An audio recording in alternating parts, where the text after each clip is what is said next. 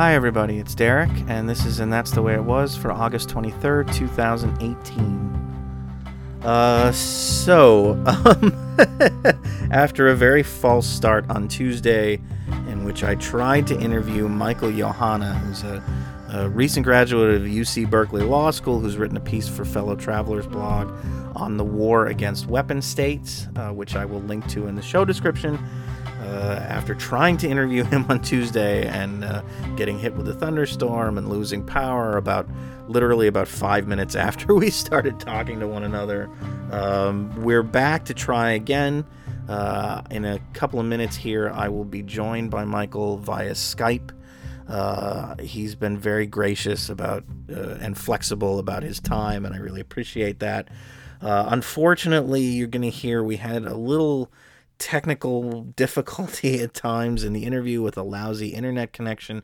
I'm not entirely sure why that was, but I hope there will be a couple of parts where it's hard to make out, but I hope you get the gist of everything. I think it's fine. I think it's most of it is fine. There's just a couple of segments where it goes a little wonky on the sound.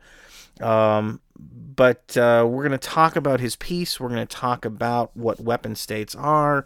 We're going to talk about weapons of mass destruction, and we're going to talk about how leftists or people who are interested in a left-wing foreign policy can grapple with the issue of WMD and what we can do to acknowledge that these are dangerous weapons and we don't like them and would really prefer that nobody have them, while not falling into the same pattern of the sort of current U.S. foreign policy that assumes where we assume unto ourselves the right to police the rest of the world and police WMD and decide who can have them and who can't, and that gets us into a lot of things like our current back and forth with Iran, our current back and forth with North Korea, our invasion of Iraq, a lot of places that we don't necessarily want U.S. foreign policy to go.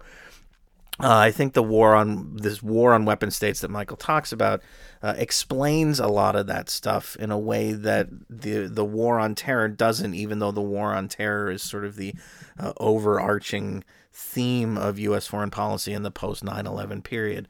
It's sort of sucked in this idea of the war against weapon states and the concern over WMD. But I think they're separate issues, and it's important to deal with them separately. And so we're going to talk about the weapon state aspect of American foreign policy with Michael here in just a minute. He'll be joining me via Skype, and we'll get that started now, I guess. Okay, I'm here with Michael Yohanna. We've been having a lot of technical difficulties. Chief among them, we were supposed to do this interview on Tuesday, and I got a thunderstorm, and my power went out, and we had to try again. So, Michael, thank you for being willing to come back and do this a second time. Michael has written a piece for the Fellow Travelers blog, which I'll link to in the show description, called Ending the War on Weapon States, and that's what we're here to talk about. Michael, again, thank you for your flexibility, and thanks for coming on the show. Thanks for inviting me back on, and it was nice to have a few sort of rehearsal runs before we got into discussion. We've had a lot of trouble with me technically for whatever reason today.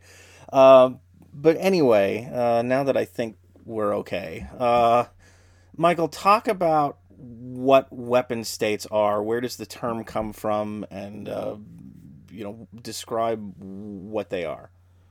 So the term weapon states comes from a seminal Charles Krauthammer article that was published actually just after Iraq invaded Kuwait and soon after the beginning of the end of the Soviet Union.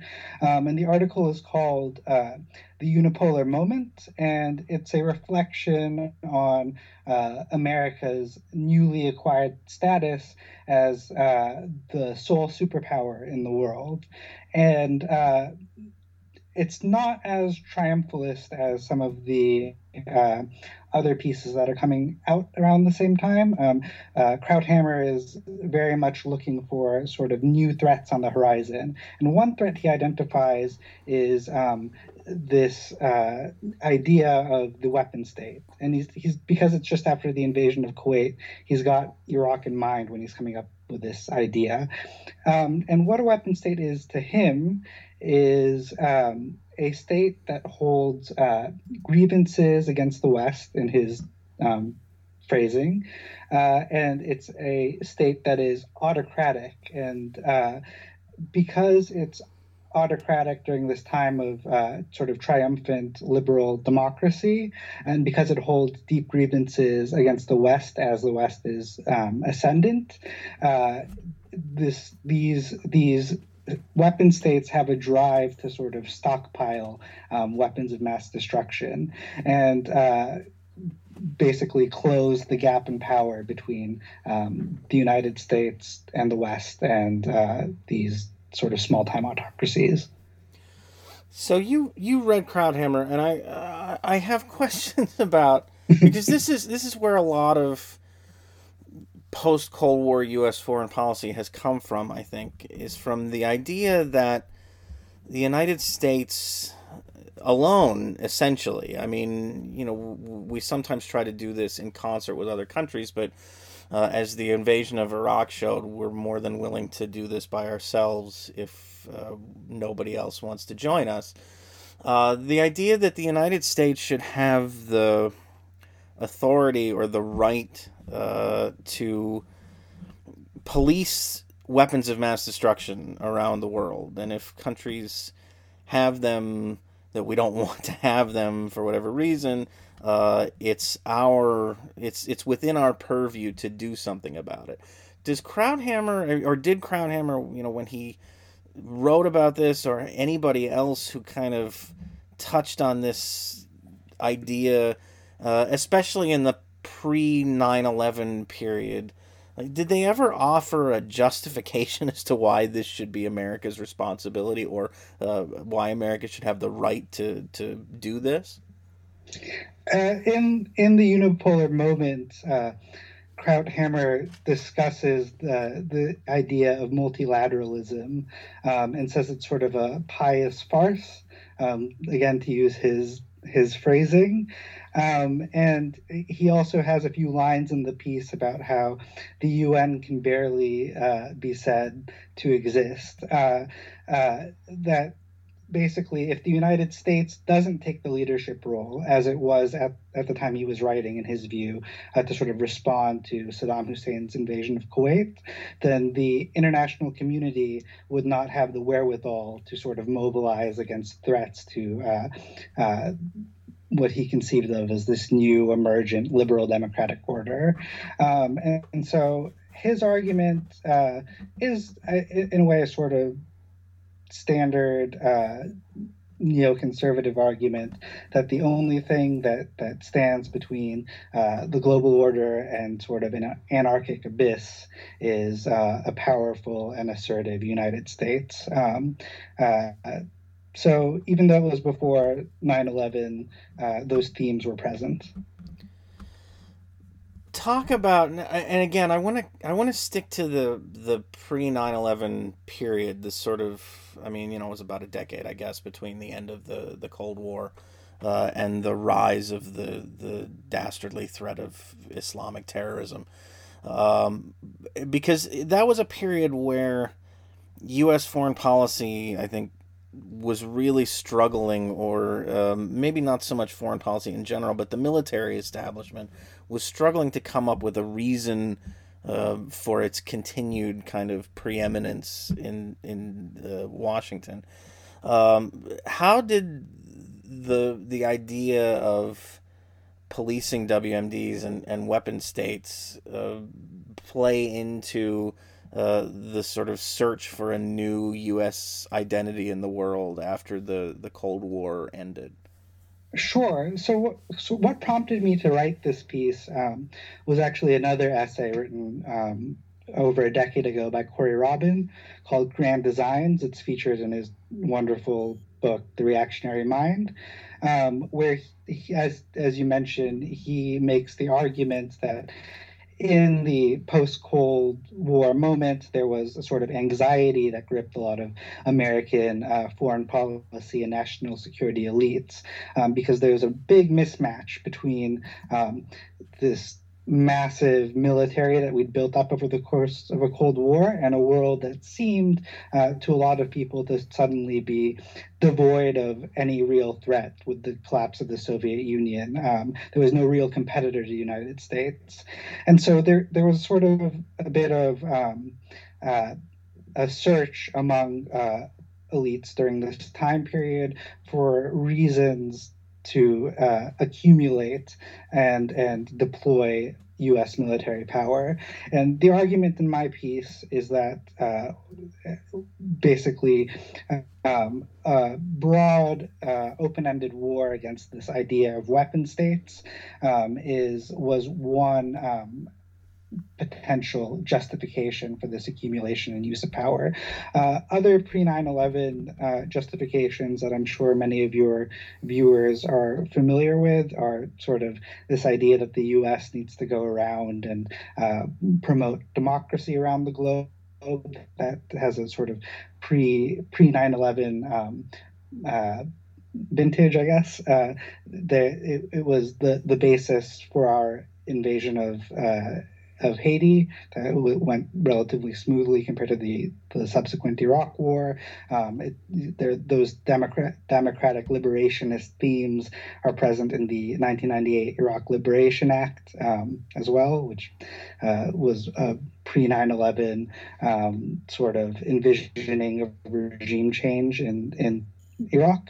And then a third justification for the sort of excess of power that the United States had during this decade of the 1990s is something that I'm sure all of your listeners are familiar with, which was this doctrine of humanitarian intervention, which is probably best embodied in Samantha Power's A Problem from Hell book, and that sort of doctrine reached its apogee in the intervention in Kosovo in the late 1990s. So while the democratic liberationist sort of justification has fallen by the wayside in the wake of the Iraq War, I guess what I'm trying to argue is that this war on weapon states remains very much alive today.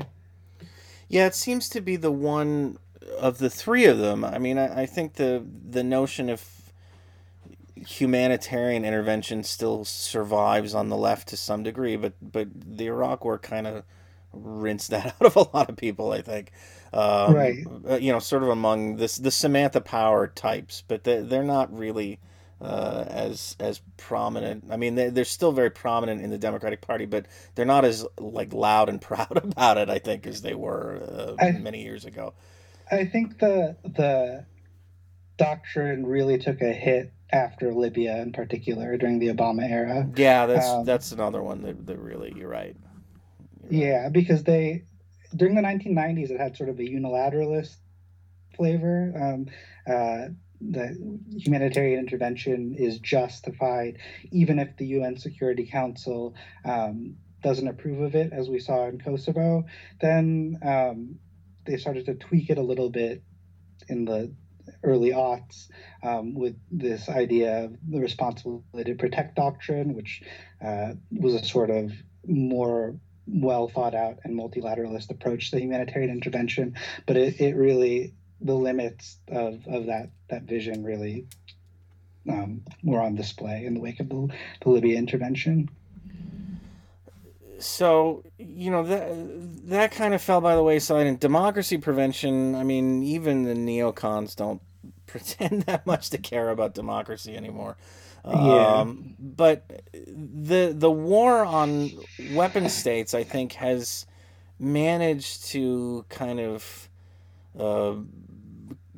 flow right into the war on terror in a very neat way, and they dovetail to the extent that you can. One of the arguments that you can make about weapon states, about sort of rogue actors that have chemical weapons or biological weapons or even nuclear weapons, is that they will sell them to terrorists. Not that they'll use them themselves, but you'll have a suitcase nuke that somebody buys from Pyongyang and gets into a U.S. city and does terrible damage. So they kind of fit the same sort of they fit similar scenarios that we try to feed, I think, the American public to keep people afraid.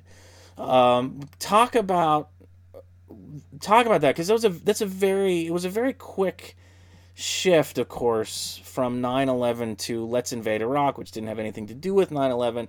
The case for invading Iraq relied quite a bit on the notion of Iraq developing weapons of mass destruction, and it really was more of a fit for this war on weapon states rather than the war on terror. And yet it was sold to people under the umbrella, really, of the war on terror. It was sold to people as part of that, not as a separate thing. Can you talk about how these two I don't want to call them conflicts, but never-ending kind of wars on stuff, talk about how they've worked together to formulate post 9/11 foreign policy? Sure. I'd urge your listeners to go back and read the 2002 National Security Strategy that the Bush administration's Office of Legal Counsel published, because it's really emblematic of this this notion that you are describing, that the war on weapon states, fear of anti-West autocracy, stockpiling weapons of mass destruction, merging with our second fear of a 9/11 style attack. The 2002 National Security Strategy argues for basically preemptive military interventions to defend the United States against weapon states, precisely because the weapons of mass destruction might somehow be funneled into a spectacular terror attack like the one we saw September 11th. So that those two strands sort of were self-consciously merged by the architects of the Iraq War during the Bush administration. The Iraq War is really interesting and sort of, I think, perplexing for a lot of people, because it actually, the justifications proposed for the Iraq War by both pundits and the Bush administration sort of merged all four of these strands of justifications for, again, the accumulation and the use of American military power in the post-Cold War era together. They sort of all are conflated. So you have the idea of the Iraq War as a response to the Saddam Hussein regime's horrible atrocities against Kurds and Shia over the course of his tenure as ruler of Iraq. You also have this, again, this idea that we're bringing democracy into Iraq was very present, especially as the occupation dragged on. And you have the fear of the war on terror and the fear of the weapon state, all lumped in together there. But by the time we exited Iraq, and definitely by 2016, the humanitarian interventionist strand and the democratic liberationist strand are utterly discredited. But the war on terror narrative and the war on weapons narrative are sort of apt for this sort of Trumpist America First era that we are presently in that the war on terror narrative comports with Trump's Islamophobic clash of civilizations type vision for foreign policy that he promoted on the campaign trail, and the war on weapon states is a great narrative for somebody who is concerned about America's loss of superpower status, or the potential for America's loss of superpower status in the world, because it's hard for America to be great if a small time autocracy, like let's say North Korea, is able to blackmail the United States into negotiations, just based by virtue of it having weapons of mass destruction. Yeah, I think. I mean, I'd be interested in your thoughts on this. I think the Iraq War was, and we're sort of forgetting Afghanistan, because Afghanistan was the war that, in a sense, sold itself. We were attacked, and the response was, was easy to convince people to that there needed to be a response. But the war on Iraq had to be sold, and I think you're right. It sort of, part of the reason that their sales pitch jumped from one idea to the other is because the United States at the time, and we were still sort of processing the events of 9/11, but we were sort of still trying to work through the three kind of competing principles, foreign policy principles that you talked about: the humanitarian, the democratization, and this idea that we need to do something about rogue weapon states. And so they try to use all three, and it kind of led to some disjointed, I think, PR efforts. But the war itself, it discredited the humanitarian aspect and the democratization aspect, because you can look at what happened and sort of point to that and say, well, these were obviously, this was misguided and it didn't work. And moving forward, there's no reason to believe that it would work in any other situation. And then you add Libya to that, and it sort of further discredits the notion that you can that you can really achieve these aims through force of arms. But the war, the idea of rogue states with weapons of mass destruction is different, even though we didn't find any, and even though the lesson of one of the lessons of Iraq should have been probably to listen to weapons inspectors when they say there's nothing going on here, or we don't think that this invasion is justified. It's still like it lingers out there because it's a fear. It's sort of an intangible fear of a thing that might happen, that hasn't happened, but that you can still kind of get away with scaring people about. Do you think that's why it's kind of continued to have salience despite the sort of the way the Iraq War played out? Yeah, so I think there are two distinctive fears. One is the fear of the spectacular mass casualty attack, and that's a very post-2001 fear. But there's an earlier fear that you see in the 1990s of states that have no business being co-equal with the United States, in the mind of being elevated to a sort of a superpower status, or a quasi superpower status, simply by virtue of the fact that they've got these horrible weapons that can act as a deterrent.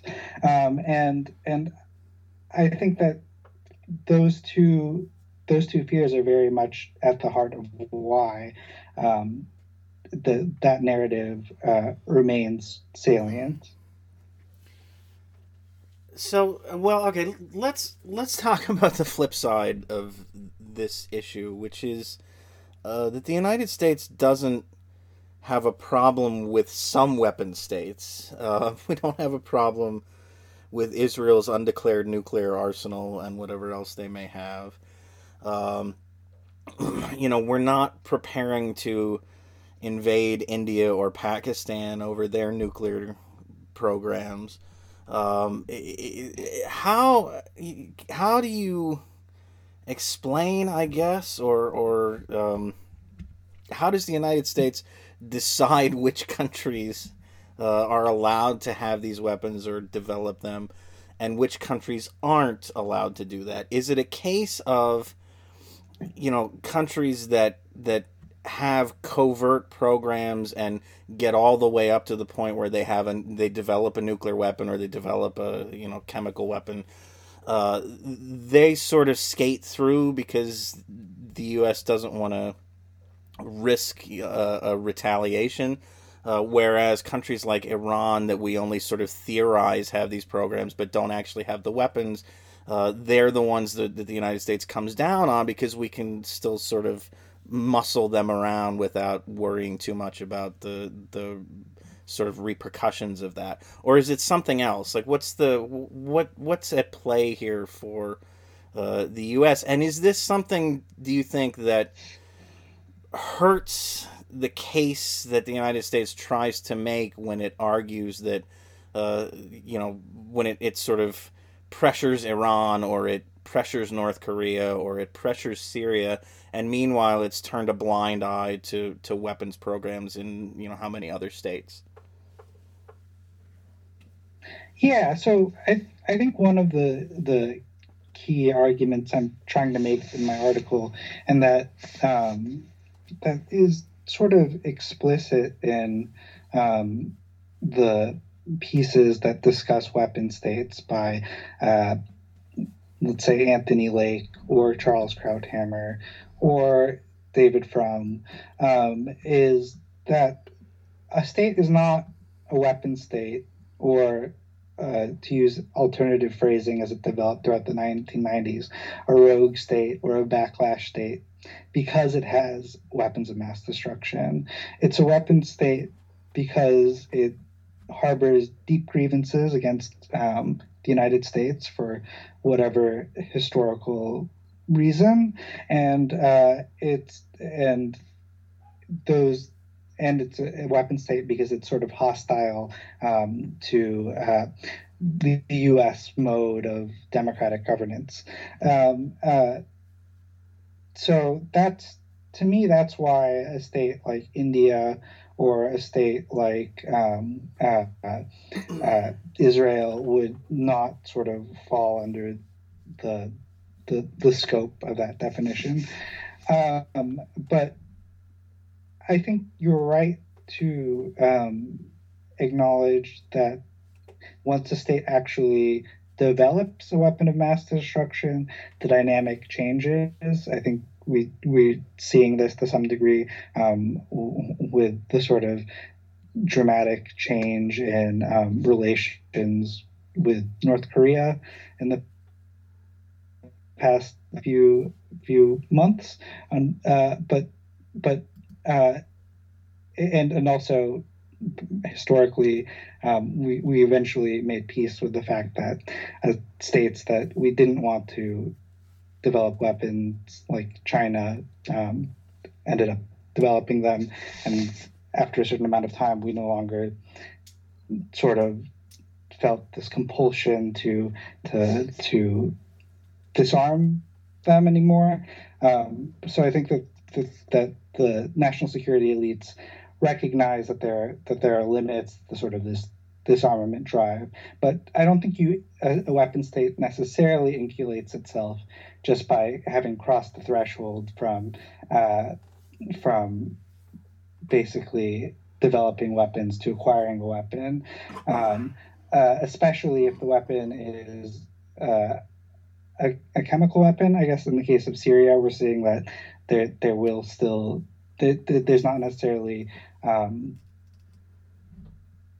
the fact that Syria has chemical weapons hasn't sort of normalized its relations with the West.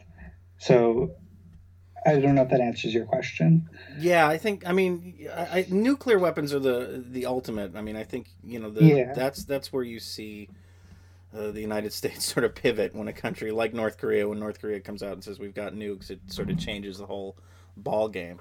But even in the North Korean example, not like the Trump administration isn't giving up this idea of a denuclearized peninsula, and they're still sort of insisting that they're going to get to the point where North Korea is going to basically give up its weapons, even though it seems highly unlikely to most experts that I've read or listened to. At best, highly unlikely, yeah. Yeah. So the it might be that there comes a point in the future where an American administration makes peace with the fact that North Korea has weapons, but to me, it still seems to at least be in this sort of transitional state where a lot of people in the sort of foreign policy community still continue to view North Korea as a weapon state in the same way that they view Syria as a weapon state or Iran as a weapon state. I mean, what it'll take, I guess, is, I mean, it'll take improvements in other aspects of the relationship, and I guess the question is, because as you say, the weapon state definition doesn't just mean they have weapons. It has to do basically with how kind of compliant they are with American foreign policy. And if the U.S. and North Korea develop relations separate from the nuclear issue, then maybe that'll take North Korea kind of off the list. But the question is, can that happen since the nuclear issue is sort of so preeminent? Um, can you actually get past that and get to a place where you're sort of okay with the North Korean, the fact that North Korea has nuclear weapons and is not. I mean, I know there's like the slimmest of slim chances they might disarm, but in all likelihood is not going to give them up. And how do you come to a place where you can live with that? That seems to me to be the debate that some other more thoughtful administration is going to have, not this one, because they're incapable of it, but some other administration is going to have that discussion at some point. I think that is the key point, though, that it's the ownership of the nuclear weapons is not the sticking point. It is the broader relationship with the United States, and that's true. I was listening to an interview with Tom Cotton a few months ago, probably because I hate myself. But he was basically trying to thread the needle in his defense of Trump's negotiations with North Korea as the Trump administration is acting in increasingly bellicose ways towards Iran. And he was trying to explain why, in his view, that was a consistent point of view. And basically, his argument was that Iran has sort of an expansionist or a more aggressive foreign policy than North Korea in a region that is of great strategic import for the United States, and therefore a more aggressive attitude towards Iran is justified. Whereas with North Korea, our only real sort of argument with them is the fact that they are or our primary argument with them has to do with disarmament, and it's less about sort of regional concerns because they are a smaller player in that area. Yeah, but I mean, even there, the argument is, I mean, it's still about the fact that Iran doesn't kind of get with the program as far as the U.S. is concerned. Iran's regional policy isn't any more aggressive than Saudi Arabia is. It's just that it is we perceive it to be at cross purposes with the United States, and that's the problem. Yeah. It's not Yeah. It's not just that. That's exactly right. It's not just that they have a sort of regional uh, foreign policy. It's that their regional foreign policy conflicts with American prerogatives in the region, named primarily probably around Israel, but also the fact that they antagonize the Gulf states that we've thrown our lot in with. This contributes to that. Do you see any changes in the way that the Trump administration approaches, I guess, the issue of proliferation in general, but sort of the weapon state idea and the issue of proliferation, as compared with let's say the Obama administration or the Bush administration or the Clinton administration. I ask, because we've brought up Saudi Arabia now, and there's a lot of talk about the United States helping Saudi Arabia develop a civilian nuclear program that the Saudis themselves have said they will turn into a weapons program if they perceive that Iran is developing nuclear weapons, which, uh, you can come up with. I mean, there's the consensus in the intelligence community is that Iran hasn't had an active nuclear weapons program for 15 years at least. But the Saudis can presumably manufacture a justification if they want, and so the concern is that if the United States participates in helping them put together a civilian nuclear program, it could be a vector for them to develop nuclear weapons. And I think, for the Obama administration, they clearly were not keen on helping the Saudis develop a nuclear program, because the Saudis refused to sort of accept any kind of safeguards about weaponization. The Trump administration seems not to really be that concerned about the possibility of weaponization, and Trump is President Deals, of course, and he wants to do business with everybody, and he sees a lot of potential to make money for American nuclear firms. But I wonder also if there is a difference in the way this administration approaches these issues as opposed to previous ones, and if you've noticed anything like that. Well, there's as far as I know, and I'm not an expert on issues of non-proliferation. I'm sort of like a tourist passing through this subject.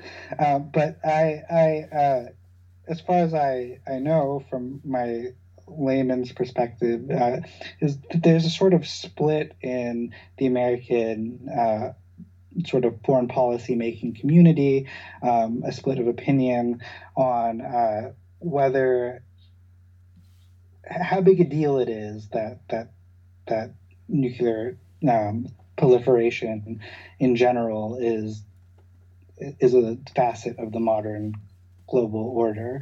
And there are people like John Mearsheimer who believe that basically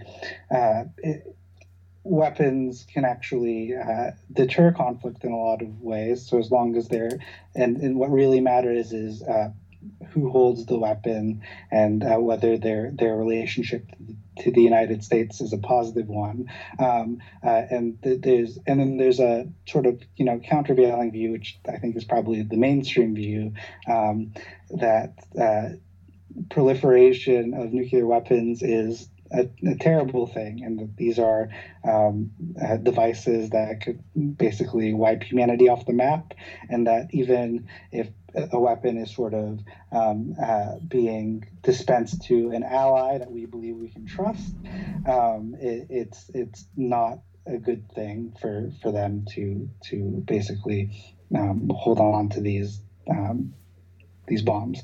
And I guess it's possible that someone in Trump's orbit has the John Mearsheimer type view of proliferation, that sort of talking him or sort of calming Trump down about the prospect of proliferation and sort of the implications of it to a state like Saudi Arabia.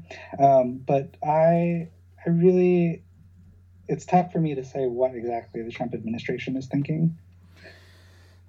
Another thing I wanted to ask you about, you kind of touched on this at the beginning of your piece, the issue of chemical weapons, which is one that people raise sometimes when they're talking about weapons of mass destruction, whether or not chemical weapons really belong in the same list with, say, biological weapons or nuclear weapons, which can do unspeakable amounts of damage. And chemical weapons can do horrible things, but they're limited in terms of the amount of harm that they can do in ways that I think nuclear and biological weapons are not. Where do as you were reading sort of the arguments about why the use of chemical weapons in Syria gets kind of lumped into the same category as the threat of nukes from North Korea or the threat of biological weapons or things like that, and why it has to be treated the same way, or in the same kind of category of threats.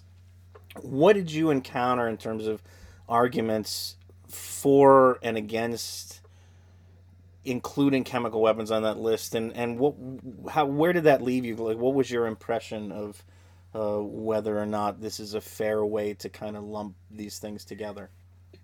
I think in the literature that I read, it was sort of assumed that chemical weapons would be included on that list. And I realized that not every type of chemical munition has the capacity to inflict massive casualties in a particular area. But based on my layman's understanding of chemical weapons, there are some weapons like sarin that are, although they're not nuclear devices being detonated, they can do quite a bit of damage and kill thousands of people in an indiscriminate manner, as we saw in Eastern Ghouta. Right. But there's a question though about whether they can kill that many more people, even in a single shot, than like a very large conventional device. And so, right. Whether they're really so much worse than kind of the heaviest conventional weapons, that they belong in this special category of things that are, beyond the pale. Yeah, well, I think that the argument there would be if there is a conventional weapon that is sort of as indiscriminate as sort of a sarin gas shell, then the argument would not be that we should consider sarin gas in the same category as a conventional weapon, but that those classes of conventional weapon that are highly indiscriminate and can inflict sort of mass civilian casualties should probably be included in the weapon of mass destruction category. So, say, I guess the mother of all bombs should maybe be in the same category as a chemical munition, and not in the same category as, I don't know, like an IED. Yeah, the one I would the weapons that I would think of here are things like cluster bombs that are just hugely indiscriminate and very deadly to civilian populations, and you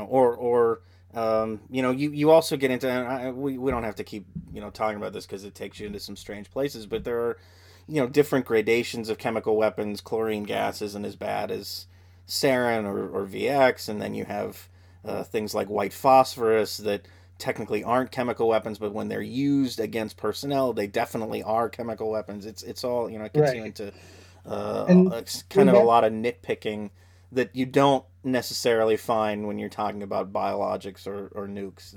They're more kind of cut and dried. Yeah, it's funny that you mentioned that. I took our law of armed conflict class at Berkeley, and we had a guest speaker who basically was a lawyer for the military, whose name I won't mention, who was talking to us about cluster munitions, and a few students, including me, sort of raised questions about their indiscriminate nature, and his defense of the sort of continued use of clustered munitions was that they are especially effective in some sort of military confrontations where it's sort of difficult to, let's say, there's certain types of clustered munitions that are especially effective at disabling like tanks. And then when students responded to him by saying, well, couldn't you argue that there are some situations where, let's say, like mustard gas is probably more effective than conventional munitions? Right. Does that mean that it should be legal? He didn't really give us like a satisfying answer. Well, there you go. Yeah. It's all arbitrary. Yeah. But I think you're right. I think the idea should be to get more kinds of weapons into the category of things that nobody should use, rather than kind of cutting chemical weapons out of that category and shrinking it to just the other two. I think you're right. That's the way to go. Um, the so to wrap up, I guess I wanted to ask your thoughts for people who are uh, interested in critiquing American foreign policy from the left, who are thinking about ways to develop a left wing, truly left wing, not sort of centrist liberal, but really left wing foreign policy vision. How do how can they kind of tackle with or grapple with the issue of weapon states? How do they, to grapple with the issue of the war on weapon states, and how you kind of critique what the United States is doing now, but also, how do you approach the issue that these are very dangerous weapons?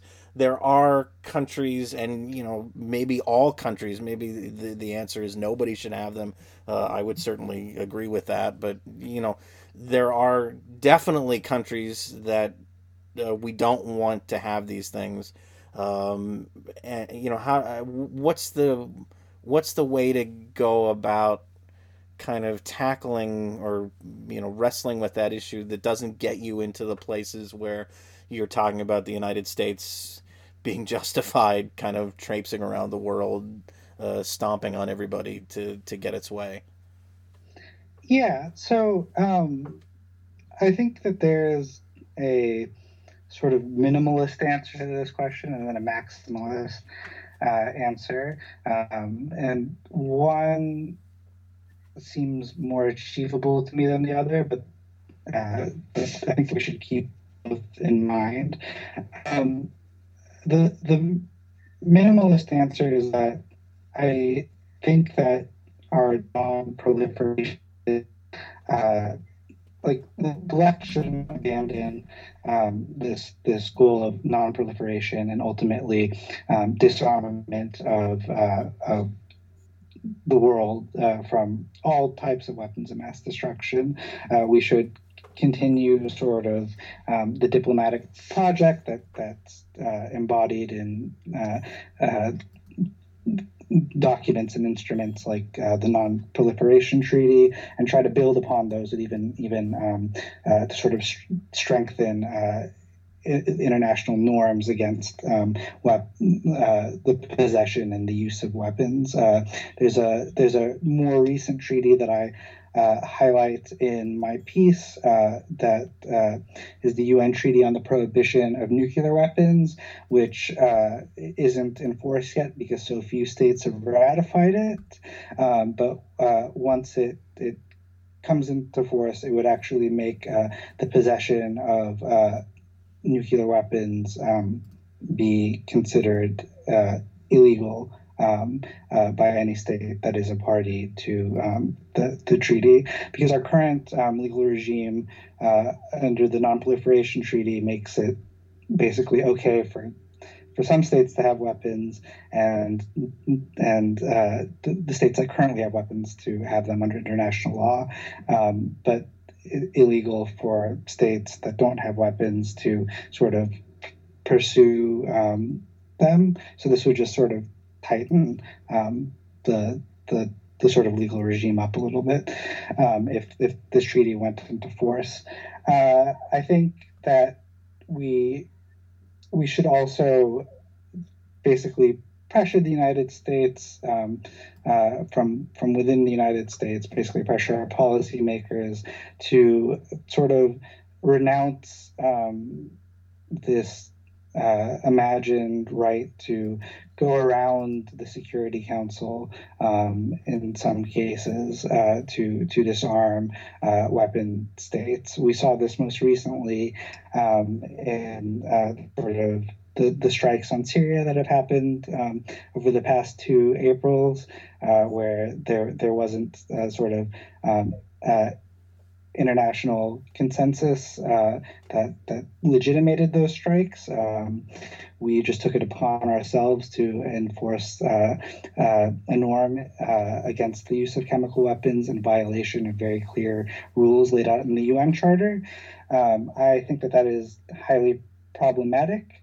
The counter argument, to my view, is that you can't rely on the Security Council to sort of promote disarmament because certain states have an interest in exercising their veto to prevent you from enforcing norms against the use of these weapons. And my response to that would be that, the answer is not to forsake the UN system, but to sort of channel our diplomatic energies into reforming it. It doesn't really make sense to me that a handful of countries should have veto power over the basically decisions that affect the entire globe.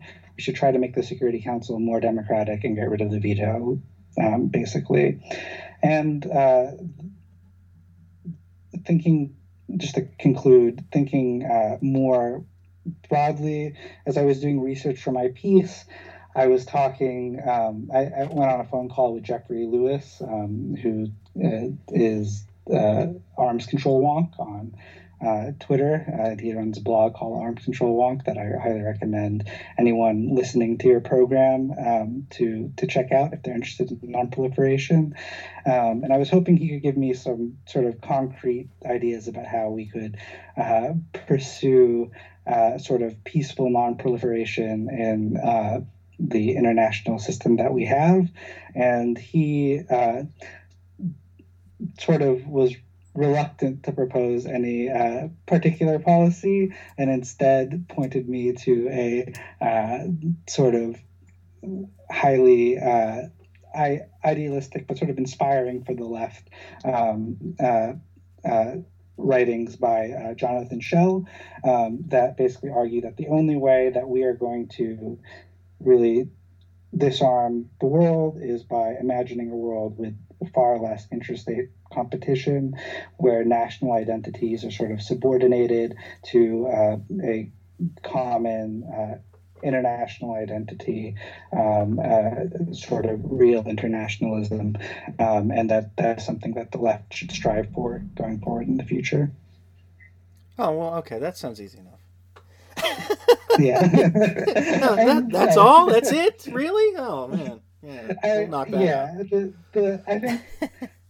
I think one of the, if I was to critique my piece, one of the issues that the left has is we're really good at identifying problems in foreign policy, but we're still working out sort of a concrete positive vision of foreign policy. But I think we need to keep our eyes on the prize, and the things that we agree on are basically that our foreign policy should be egalitarian and that it should be demilitarized, and those two principles should guide us as we try to come up with more sort of wonky technocratic solutions to the problems we face.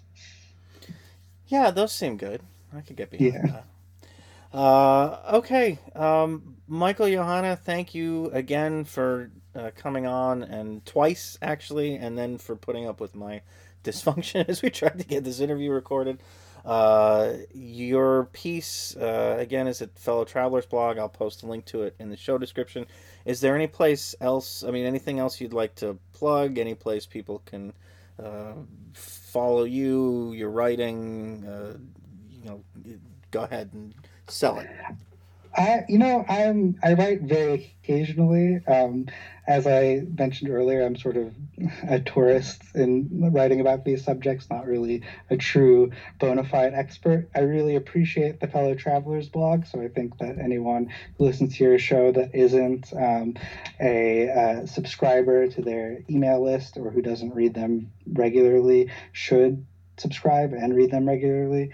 And if you want to follow me as I post nonsense on Twitter, you can follow me at Michael_Johanna YOUHANA. And yeah, that's, I do right, that's where it will be published. I'll put that in the show description too, so people can find you. Thank you. Again, Michael, thanks for coming on. And thanks for having me. We'll try to do this again soon. Yeah, thanks. Okay, that was my interview with Michael Yohanna. I want to thank him again for his flexibility and generosity with his time.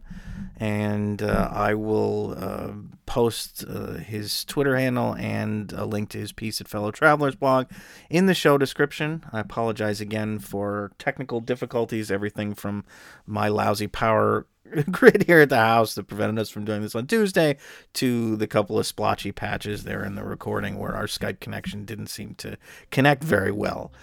With that, I will say I hope you all have a good weekend, and we'll be back next week. I have another interesting interview lined up for you, and then we will probably talk about Ibn Battuta, actually. I think it's been a while since we talked about him, and the Ibn Battuta project has been ongoing since then. So we might touch base with him, I think, next week, in addition to our interview. That's it. As always, thanks for listening, and I will talk to you soon. Take care. Bye-bye.